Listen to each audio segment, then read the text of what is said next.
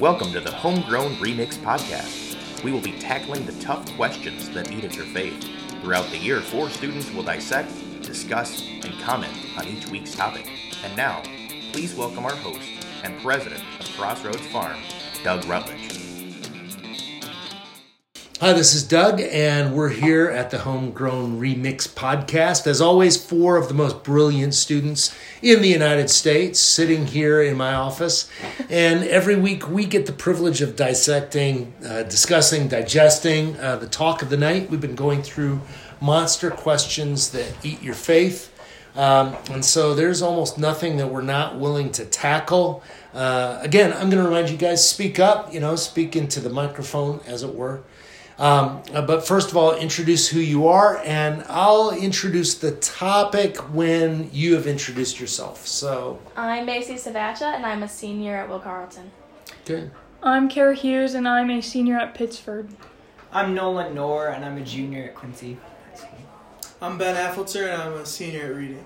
So tonight we attacked the question, and most of these questions are lies. They're not true. They're not good questions for the most part.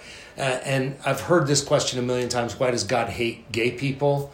And tonight our answer is He doesn't. Yeah.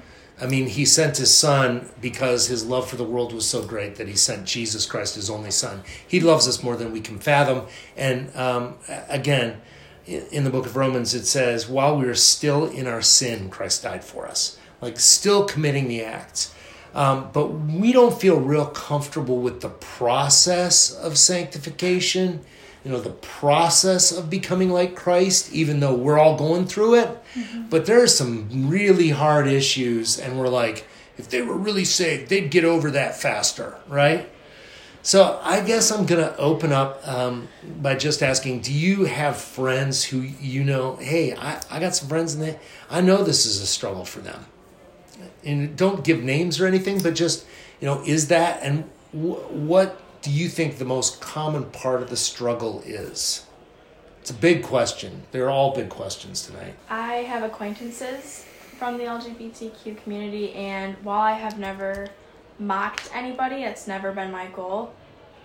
I haven't reached out to them in the way I should have, and I've been told, those people who are in my life, and no reason they're not a close friend, but they've been like, why didn't you speak to them more? Why didn't you love them more? You didn't hate them, but they didn't feel loved by you.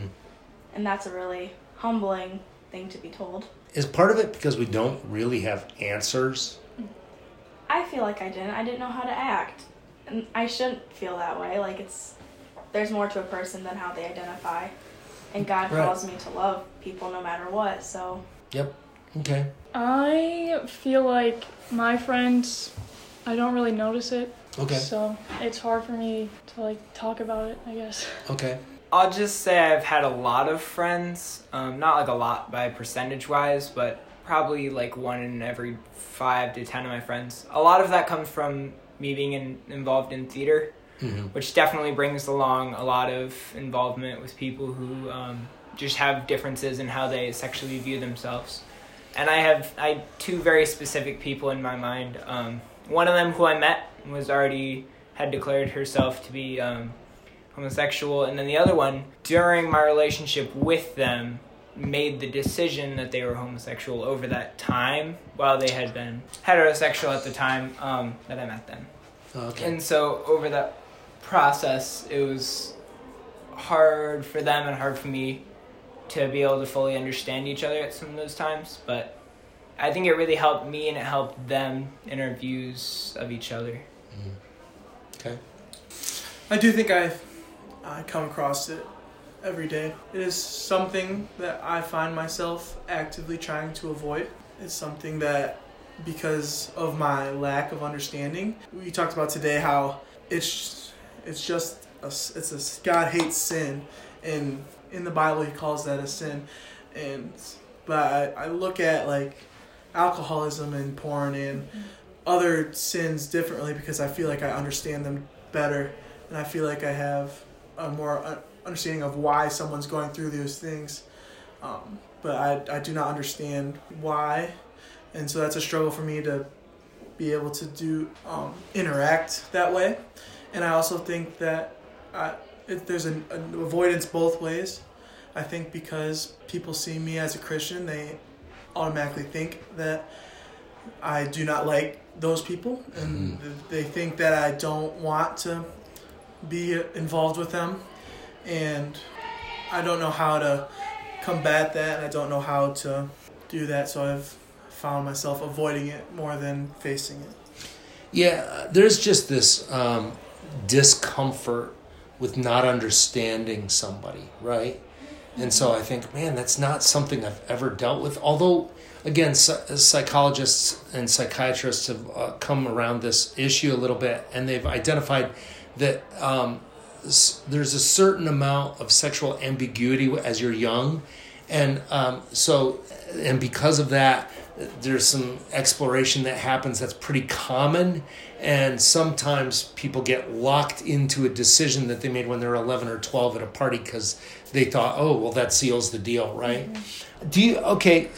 Do you think your discomfort with this issue is that it seems like there's no quick fix? Like you want Jesus to fix them, to make it. Yeah. But if we think about sin in our lives, is that my experience? That some people tell me, that happened, that they're instantly removed from sin, temptation. They no longer struggle.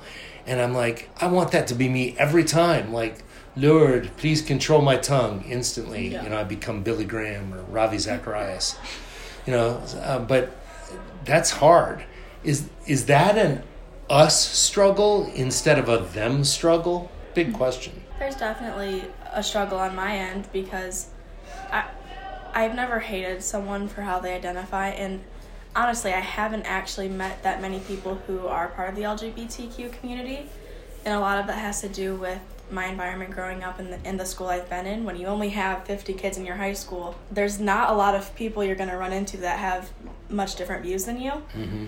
And I think my struggle has been I have not tried to understand, and while I haven't hated anyone, I haven't been the first to reach out and to love. I haven't tried to make those connections when I could have. It's kind of interesting because the LGBTQ community embraces anyone, mm-hmm. and they instantly give them love and acceptance. Mm-hmm. The Christian community, which is supposed to do that based on the love of Christ, we do not. Yeah, we turn them away. Yeah, because they don't fit the mold, maybe? Yeah. Is that us just not living like Jesus? How do I deal with the fact that God clearly says this is sin, and this becomes a pretty tough issue, right? When I was growing up, it was like a very strange thing for me because I made friends that were part of the community, and then I felt like I couldn't have those friends specifically because one of them even was Christian or said to be Christian. I can't know anything about that, but it was like I felt like I couldn't have that relationship simply because I had placed my faith in Christ, and then I couldn't associate with them simply because people in my life or people I was associated with were plainly sometimes just hated people like that, mm-hmm. which is totally unbiblical and mm-hmm. not what God wants. And so God says some hard things, but he also says, I found this interesting. Somebody said, well, God did command, the children of Israel to stone homosexuals. And I'm like, he also said that for rebellious children. Mm-hmm. Like, there's a pretty wide gap. It's like, you guys need the law, because without it, nobody's good enough. That was the point. So, identity in Christ, Romans 8, nothing separates us. Romans 8, 4, and 5, living in the flesh as opposed to living in the Spirit. How hard is it for us to live in the Spirit? Hard. Yeah. Impossible, sometimes, seemingly. What's that look like? What's living in the Spirit look like? That's the real question, right? Because a daily, choice and journey. Remembering the timeline. Mm-hmm. My life is this vapor. It's a mist. That's really humbling. Oh, it is, isn't it? I want to make these grandiose decisions because I think this is the most important decision ever made. Yeah. And God's like, you don't understand. Mm-hmm. Your sexuality is only this part of your life. And your life is this part, this long, and then he put it on you put it on the time frame of eternity and bringing glory to God, it's nothing. Only the things that we do for Christ actually matter. Let me ask you a really hard question. So if Christ said to you, all right, give me your sexual identity, like as a heterosexual male, female, give me your identity. That's what it costs to follow me. What do you do with that? Knowing myself, I would automatically be like, no, thank you. I like to control things. I like to control the things in my life, and I like to control the things that don't belong to me, because frankly, none of it belongs to me. And for me to trust God with every single bit of my life, that's really hard to do.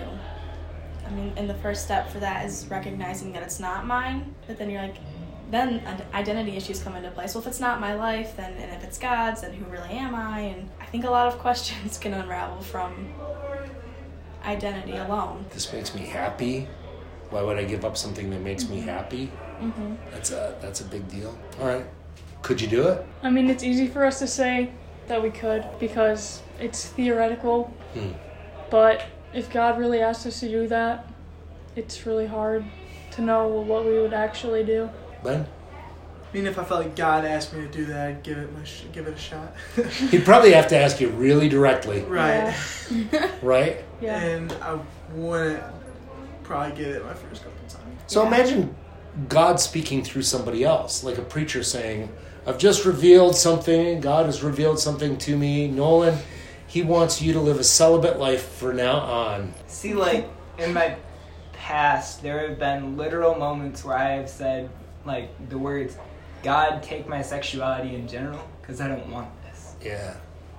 And at the same time, I knew that I couldn't let go of it, because that's not how he made us. Yeah. That it wouldn't just be a letting go, it'd be a choosing to step away. Yeah. And so, yeah, I'd want to make that decision, but I don't think I could at some point. So that gives us a framework for understanding how hard this is. Yeah. I mean, wow. Right? Regardless of decision or born this way, this is Christ demands everything. I think that's where we were. Just our identity needs to be in Christ. So imagine this was my thought tonight as I finished up. I thought, imagine if kids whose identity was in Christ came out with the same kind of ferocity that it takes to come out as a person who's in the LGBTQ community. What would that do? That'd be cool. Yeah. That'd be crazy. We just don't do it. No. No. We're afraid to come out as Christians, Yeah. right? Mm-hmm. And there's really almost no ridicule that is even close to what goes on for sexual identity. Mm-hmm. It's pretty hard.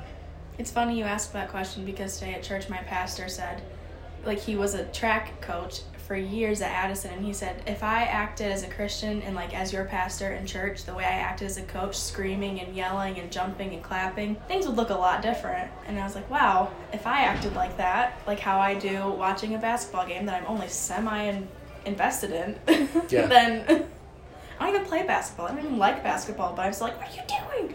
You know, like, if I acted like that every day, I think my relationships would be different. I would have better friends. I wouldn't have experienced unfortunate friendships.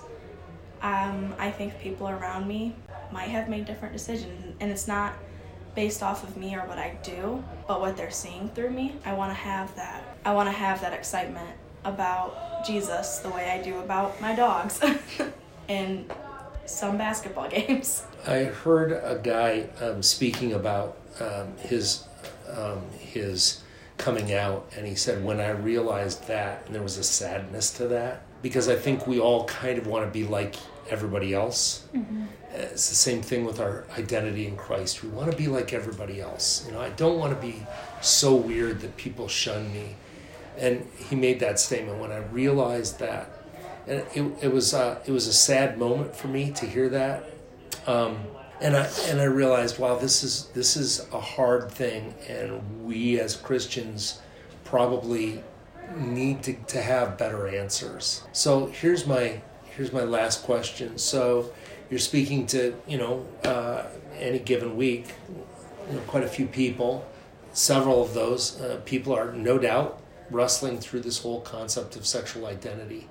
What would you say to them tonight? First and foremost, without any kind of boundaries or any kind of you don't need to say anything else other than God loves you, and that will never change, and that won't stop, and that won't ever become something that you can lose. You can't really even push away from that. You can't, like you said in the talk, you can't earn God's love and you can't lose it.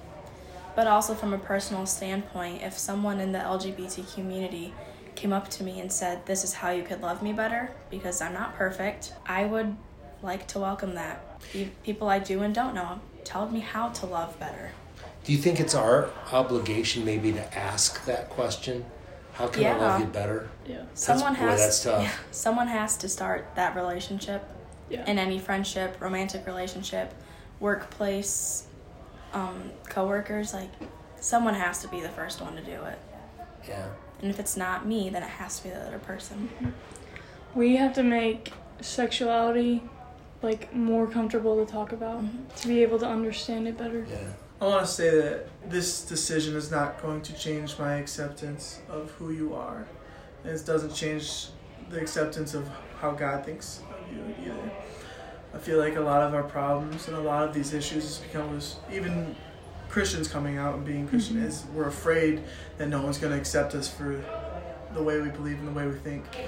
And I want to say that that's not something you can control, but it's something that I want to let you know that we accept you and I accept you for who you are, and I want to tell you that I'm not going to change the way I think because of your beliefs. I think that life is a process of kind of scraping away everything that doesn't resemble Christ if I'm a believer. And scraping is not an unrealistic statement. Whether it's in marriage or having children, or our goal, our objective is to look more like Christ. And wherever I start my walk, and again, I say this all the time, it's easier if I get saved at 4 and, I've been raised with these, rules around me and people who are kind of nurturing my relationship. But if I make a later decision in life, they're decisions I made earlier, and they mark kind of who I am. And I think that's hard. And I think we need to recognize that. I think we need to pursue Christ full-fledged, regardless. So, all right. Guys, thank you. Crossroads Farm is happy to share coffee joy with you through the delicious Rich Roast coffee. You can order yours by contacting the CRF office at crossroadsfarm.org and contact us to learn about our innovative ministry curriculum, The Arms of a Servant Leader, a 4-year strategic discipleship training resource. Follow us on Facebook at Crossroads Farm Northwest, and Crossroads Farm RCI, also on Insta and Twitter.